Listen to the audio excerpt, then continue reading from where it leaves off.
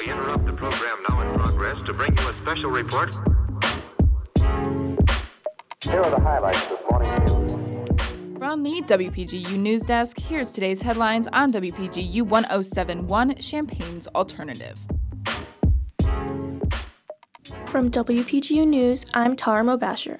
It's Tuesday, March 10th, 2020. With our top story today, Governor J.B. Pritzker has issued a statewide disaster proclamation, Illinois' version of a state emergency, in light of an additional 4 coronavirus diagnoses in the state.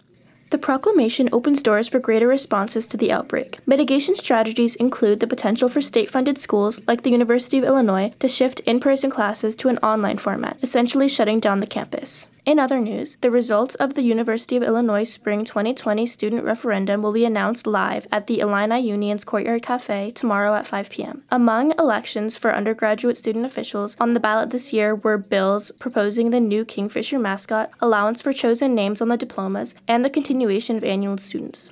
Nationally, oil prices dropped dramatically Monday as the Saudi government announced new discounts on crude oil prices following the breakdown of talks between the OPEC coalition and the Russian government on potential cuts in oil production. The breakdown wreaked havoc on international markets, with economic indices WTI crude and Brent crude dropping by more than 20%, while the Dow Jones, already suffering from intense decline, dropped 7.8% in its largest single-day drop since the financial crisis of 2008.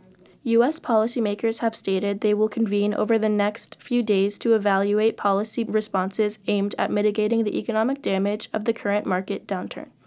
In sports, Illinois has received the 4th seed in the 2020 Big Ten tournament after defeating Iowa on Sunday. The 4th seed is the highest seed Illinois has received in the tournament since 2009, when Illinois received the 2 seed. Illinois' first game will be at 1:30 on Friday in Indianapolis, with the opponent yet to be determined. From WPGU News, I'm Tara Mobasher.